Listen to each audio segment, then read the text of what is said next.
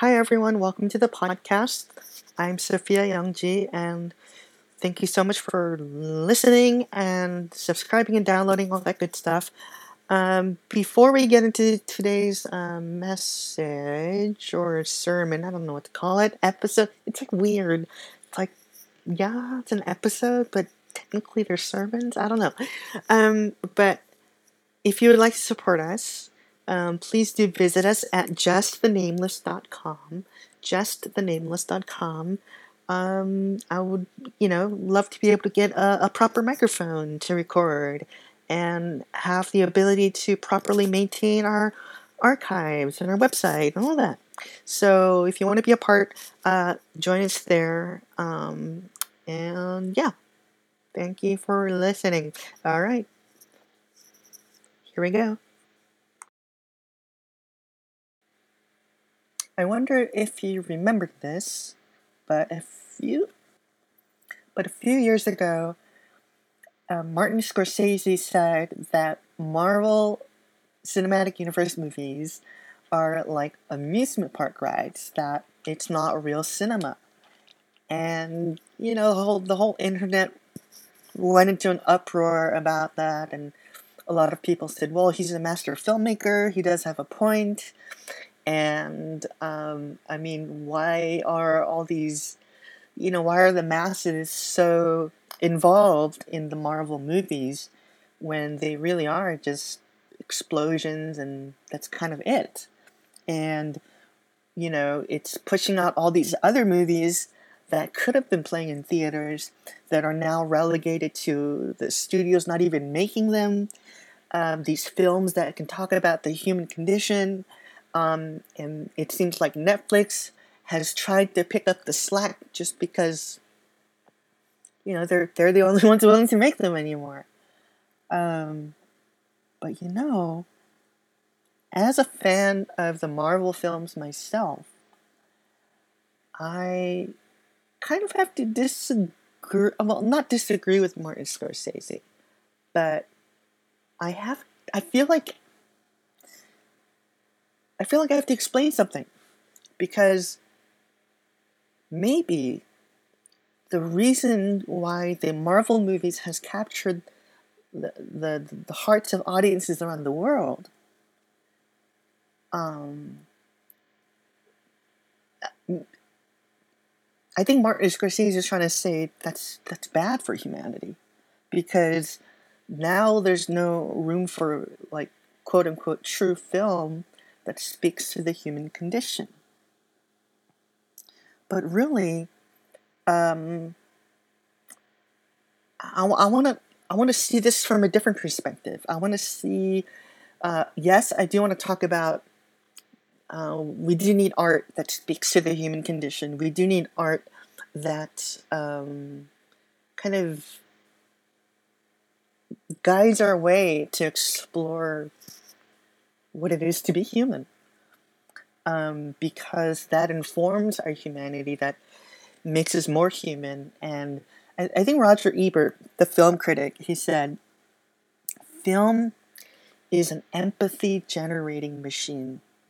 There's no other art form like film, where you get to step into the lives of someone you have no idea about, and for 2 hours, you kind of get to be them. And you come away with a greater understanding of them and a greater understanding of yourself. And in that process, you become more human. So I get what Martin Scorsese is trying to say. We need more cinema like that. But I want to use this word that I think might kind of show that it's all the same thing. That there's as much value in the Avengers as the good fellas. And the word I want to use is touchstone. See, one of the reasons why a lot of fans just absolutely fall in love with the Marvel movies is because, yes, they're super entertaining. They're superheroes, capes and flying and super strength and explosions. But at the core of all these movies, you have flawed human characters going on emotional journeys that might not be as dramatic as a Martin Scorsese film, maybe, but the characters do go on a human journey, and what happens is we kind of a little bit of that seeps into us. It seeps, and it's kind of the experience of watching a movie is like frozen in time. It's like you remember who you were with, you remember your age, whether you were a college student or whether you were in middle school. It leaves an impression on you, especially the younger you are. I I was watching one of the old Star Wars movies when it came out. The episodes 1, 2, and 3, one of those movies. And that movie was all about Darth Vader becoming Darth Vader because a Jedi apparently is not supposed to fall in love, but Anakin Skywalker is like, I love this person, whatever, and it kind of messes up his Jedi, Zen, whatever, and he turns to the dark side. And I cried at that movie because I was in the process of breaking up with someone, and because it became clear that we were on two different paths in life, and I remember sitting in the theater going, like I usually I'm so into a movie, I'm totally immersed in the world of the movie when I'm in the cinema, but in that moment I kind of had like this, like outside, I like stepped back, like I'm observing myself mentally, going, oh, isn't this interesting how this popcorn flick is making me cry because its themes are speaking to something real in my life. So that film became a touchstone that touched the nerve into my real life. And it emphasized it, it informed it, it shaped it. And I think that's what these movies do. Where when you see Tony Stark saving the world by making a sacrifice, it touches a nerve of something real about our lives. And those films become touchstones to something that connects to something real and deeper in our lives. Same thing with The Godfather, for example. Why do people keep going back to it? Because it becomes a touchstone for something in your life. Or books do this, novels do this. We go back to those books again and again and again. Right now, there's these articles floating around written by millennials saying how there's a generational war between Gen Z and millennials, and how Gen Z hates millennials for their side-parted hair, blah, blah, blah. And one of the complaints that was written about was, how Gen Z is annoyed at millennials for clinging so preciously to their Hogwarts houses. And I mean, yeah, do we not know that it's fantasy? Do we not know that if you think about it, it's all just ridiculous stuff? Well, we know. And as a trans person, there's another layer of complexity for that for me. I know that the author is transphobic. And yet, I can't ignore the fact that those books and movies are touchstones in my life. And those books and movies spoke to something real in my life at the time I saw them, at the time that I read those books, and nothing can take that away. And so I'm still a fan, because they're touchstones to something real, that connects to something real in my life. Yeah. Touchstones. It's it's like an Inception, like to figure out if you're still in a dream state or not, you have a totem that connects you to reality. For Leonardo DiCaprio, it was the spinning top, and if it stops spinning, he knows he's awake, and if it keeps spinning and doesn't stop spinning, that he knows he's still in a dream. It's a totem. It's something that connects him to reality. It's an object that you can grasp and connect to something. So whether it's so I want to talk about art as a kind of totem or a touchstone to something deeper and more permanent and more endearing in our lives. The novel, the book, music. Oh my gosh, music is so big. Every couple has our song, so to speak. You turn on you hear a song on the radio that played, that was the song senior year of high school, and it takes you right back. It takes you right back. It's a totem, it's a touchstone. And I want to tell you about a piece of religious art that, I was introduced to it not too long ago, maybe a handful of years ago in seminary. And I was impressed by it then, but about a week ago, it turned into something else entirely. And I want to share this journey with you. And, I hope it helps you make sense of something that never really that I had trouble grasping from the Christian life, living as a Christian. So let me introduce you to this piece of art. It's a piece of religious iconography. It is called The Trinity. It's by an artist named Andrei Rublev from Moscow. He painted it in the 1400s. Yeah. And it on the surface, it depicts Abraham spreading out a meal for the three angelic figures that visit him.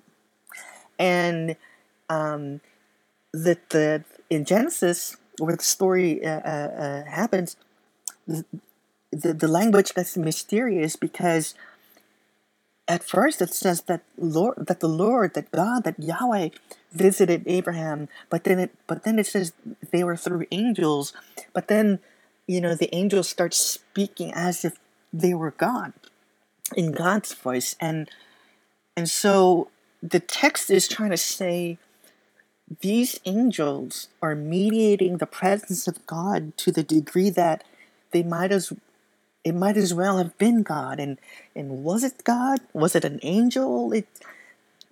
Nobody knows. It's a mystery, but it was a divine encounter. And Abraham, he does the thing according to his culture at his time, which is to be hospitable, and he spreads out a meal for them. And that's the scene that it depicts. You have these three angels seated at the table, but they're seated in a strange way. You have the table, and you have the angel in the middle sitting, facing us as we view the painting. Okay. And then you have two angels on either side of the middle angel, all right? But the weird thing is, the two angels on either side, they're sitting facing outward towards us. I mean, if you're sitting at a table to eat, shouldn't your knees be facing the table? Shouldn't your knees be under the table? But no, these two angels, their chairs are turned outward, facing us. And what happens is, it creates a negative space between them. And by them turning outward, it's almost like they're opening the gates and saying, hey, why don't you join us? There's a seat for you here. And some art historians think that there might have been a piece in the front lower part of the painting that's now faded that may have been some kind of reflective material, so that if you are standing in front of this icon, as you're looking at it, you can see your face reflected in that little silver part, so that you see yourself in the painting seated among them. And to make a long story short, this is Christian iconography. So using the image of the Old Testament story, the reason why the painting is called the Trinity is because it's kind of a callback to, this is the Trinity, this is the triune God, this is Father, Son, Holy Spirit, or Mother, Son, Holy Spirit. God has no gender. This is the Trinity, and it's a table sharing a meal, and it's God saying, you belong here. It's God saying, there's a seat for you here at this table. And I find that remarkable. And, there are several scenes throughout the Bible where it's like a significant divine encounter, and it's expressed as a meal. Moses and the elders, they go up to the mountain and they share a meal with God.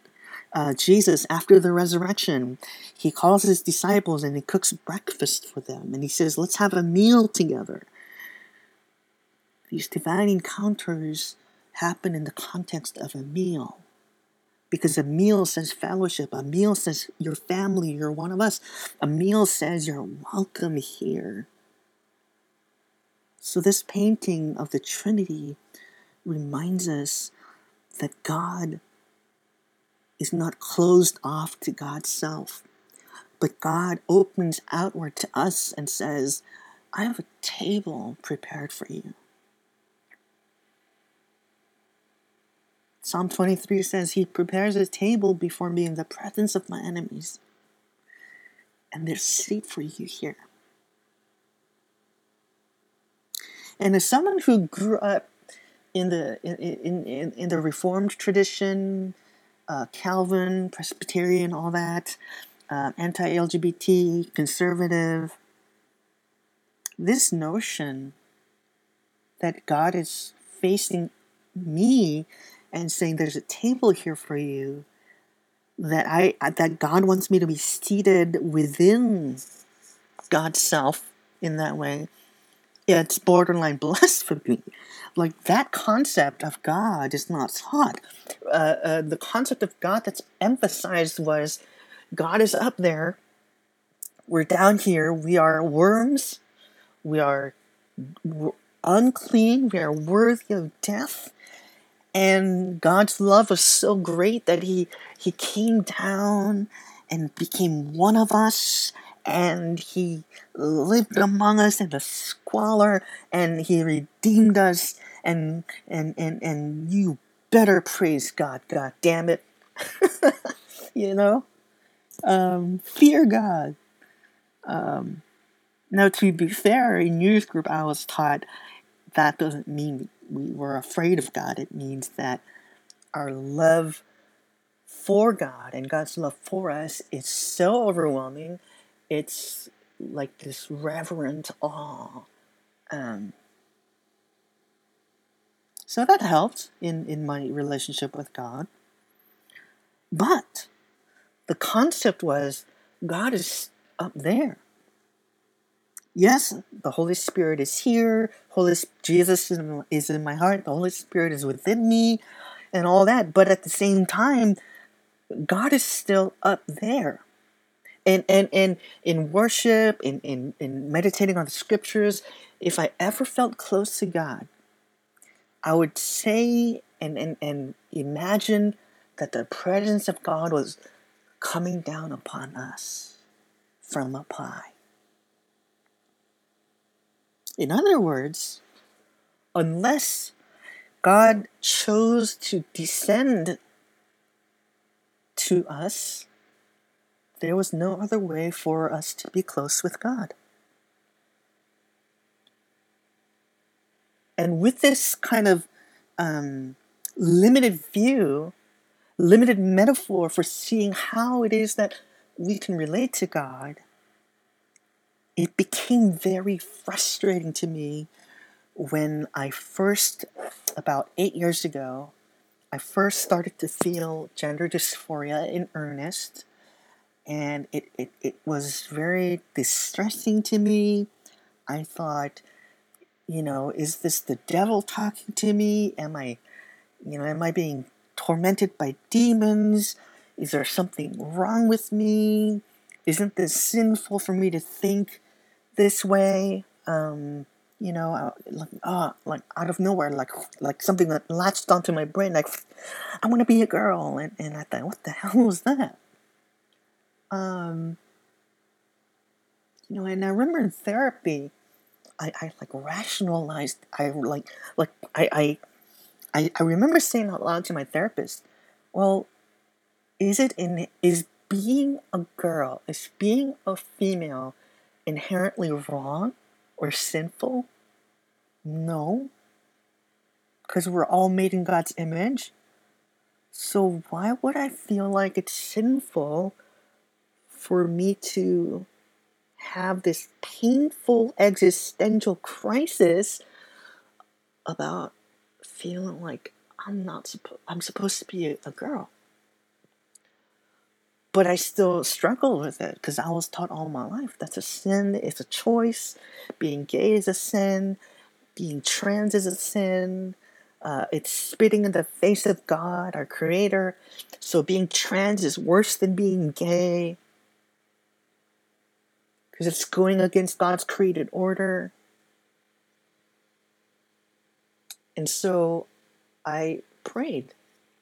And in my prayers, I remember saying things like, I was like crying and trembling, and I was saying, God, you know me. God, you know how much I love you. God, you know how much I've loved you with pure intent since I was a child. And all of a sudden, for me to feel this way, to the point of feeling suicidal about this whole thing, feeling depressed about not having been born female or assigned female.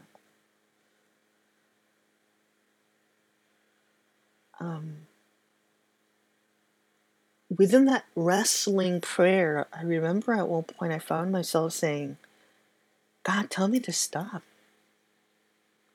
If this is a sin, tell me to stop. And I felt a hatred towards myself. And at the same time, I sensed that self-hatred was wrong. And I felt the silence of God. As in, I will hear none of that. I will not hear that. I will not hear you say that to yourself. And that got me angry. God's silence made me angry. And I was holding on to the doctrines that I was taught. And I thought, God, you're supposed to help me resist temptation. So as this desire to be a woman, as this despair at being a man, as it continues to drive me to despair, and as it begins to eat away at my bandwidth in my brain, constant, God, if this is a sin, it's your job to tell me to stop. So tell me to stop, I said, angry at God. What is wrong with you, God? Aren't you repulsed by this? Don't you want to save me from this? But again, I felt the silence of God, and I also felt a strange kind of pity mixed with compassion towards myself, as in, do you hear what you're saying? Do you hear what you're saying? Do you hear what you're asking God? Do you see how you're berating yourself before your Creator? And do you see how angry you are at God for not being what you think God should be like? Because it was clear to me that God's answer to that request was silence. So I said, okay, maybe, okay, all right. So maybe I do really need to seriously consider what LGBTQ Christians are saying on YouTube, on blogs, on websites. What does it mean to be gay and Christian? What does it mean to be trans and Christian? Because clearly I love God. And I was raised Pentecostal, so I'm like, I remember one of the first quote unquote tests I ran on myself was I tried praying in tongues, and I'm like, okay, so Holy Spirit's still with me. I can still speak in tongues, even though I'm going through this excruciating pain of gender dysphoria. And of course, I still loved God. Still in seminary, all that. And for the next few years, as I prayed through this, God began to answer me with a phrase. And at first you would think this would be my answer. This would give me my peace. Because this is what God said to my heart. God said, I am with you. Whoa, whoa, whoa, whoa. What does that mean, God? What do you mean you're with me? Are you saying you understand how I feel and you're going to support me if I choose to transition? And you're going to guarantee my future somehow? I can't be trans. I'm a pastor.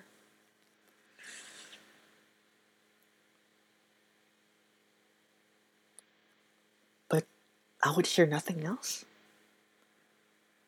So the words that would normally comfort me, I began to say to God, God, that's all you've been saying to me for like years now.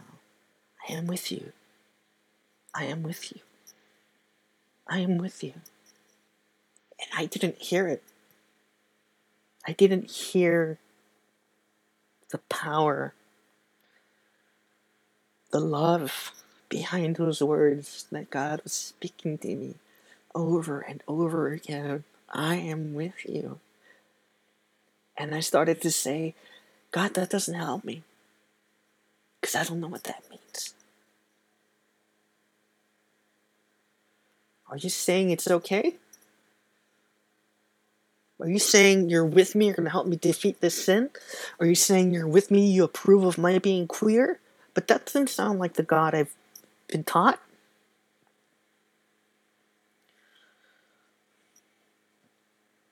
Well, needless to say, I've had many other journeys and encounters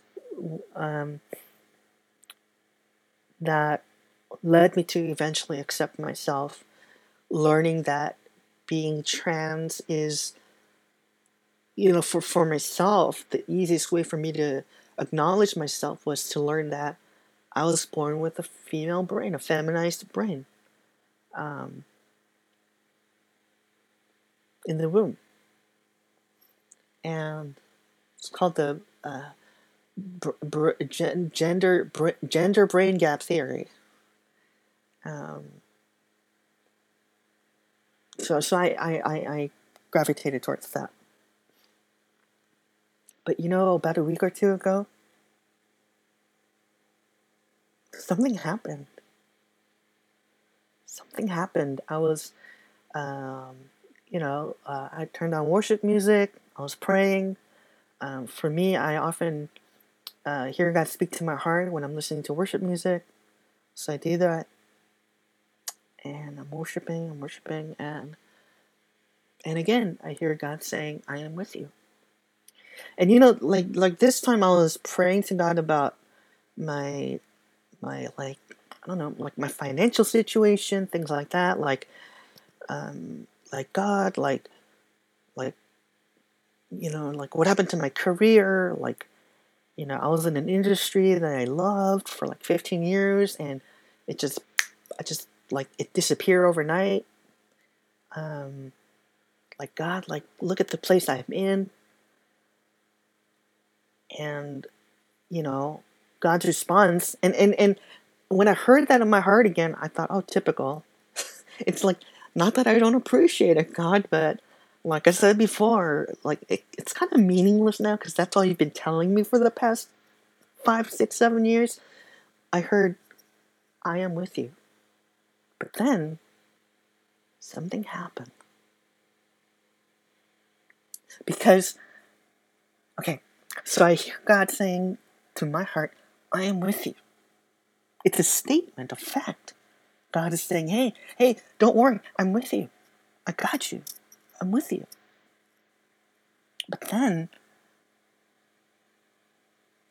like, suddenly, like another layer of meaning, like fell down like a feather on top of that. And when I picked it up, it was a question. God was saying, I want you to respond. And in that moment, there was only one response that made sense. Only one perfect response to God telling me, I am with you. And I remember saying to God, and I am with you. And all of a sudden, God wasn't coming down from above to me to be with me, to say that He's got my back. All of a sudden, when God was saying, I am with you, it became a question. It became an invitation for me to acknowledge that I'm with Him too. For me to say, God, my heart is with you. For me to say, I am loyal to you, God, as you are loyal to me. I am faithful to you, God, because you are faithful to me. I love you, God, because you have loved me first. And when you said you are with me, and I am with you, and I remembered the Trinity, this portrait, this icon of the Trinity seated around the table of fellowship with the meal prepared. And instead of being closed off, seated open towards me, saying, come, sit here. Sit here. There's a seat for you at this table within God through Christ. One of the most, the headiest subjects in seminary was Trinity. Because the whole semester we never talked about what the Trinity was. We only talked about what it is not. Because the minute you try to describe what the Trinity is, you've got it wrong. Or rather, you've skipped the stone too far across the pond, and now the stone is out of the pond. And in that class, we read an essay by a female theologian. I forget her name, but this one thing stuck out to me. She said, we have to remember, I'm totally paraphrasing, we have to remember that when the Word became flesh, when the Word became human, when the Word of God, who was God and is God from the beginning, Alpha, Omega, first and the last, when Christ became human, and when Christ died and resurrected and went back to the Father, the theologian says, think about this. Christ is now God and man. And what that means is, within the triunity of God, there is a humanness within God. Within the triunity of God, there is fleshliness in God. Within the triunity of God, there is us now. Through Christ, we are with God and in God.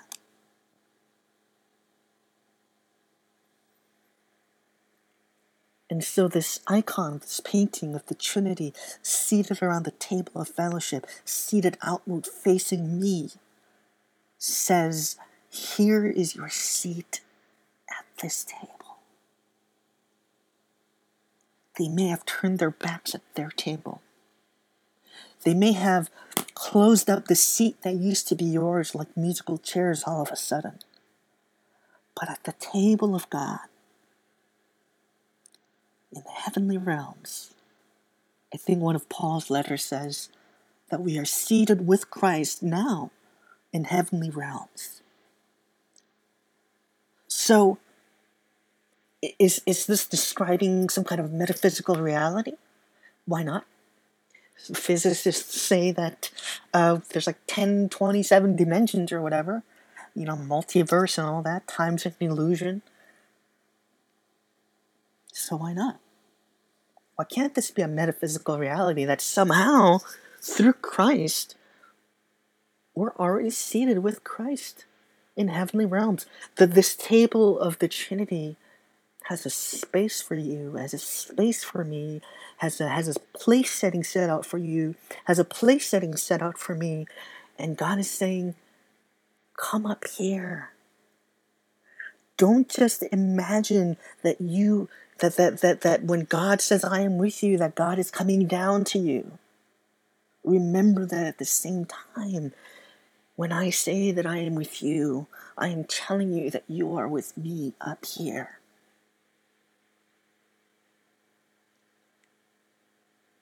And when I remember that I am also with God in that most exclusive of tables, invited like a child to go into, parents' workplace and have all the candy out of their drawer that you want. Whereas the 20-year-old intern who's like 15 years older than you has no access to that candy in the drawer. You do. God has a place setting for you. God has a place setting for me. And God says, I am with you. And we say, and I am with you, God.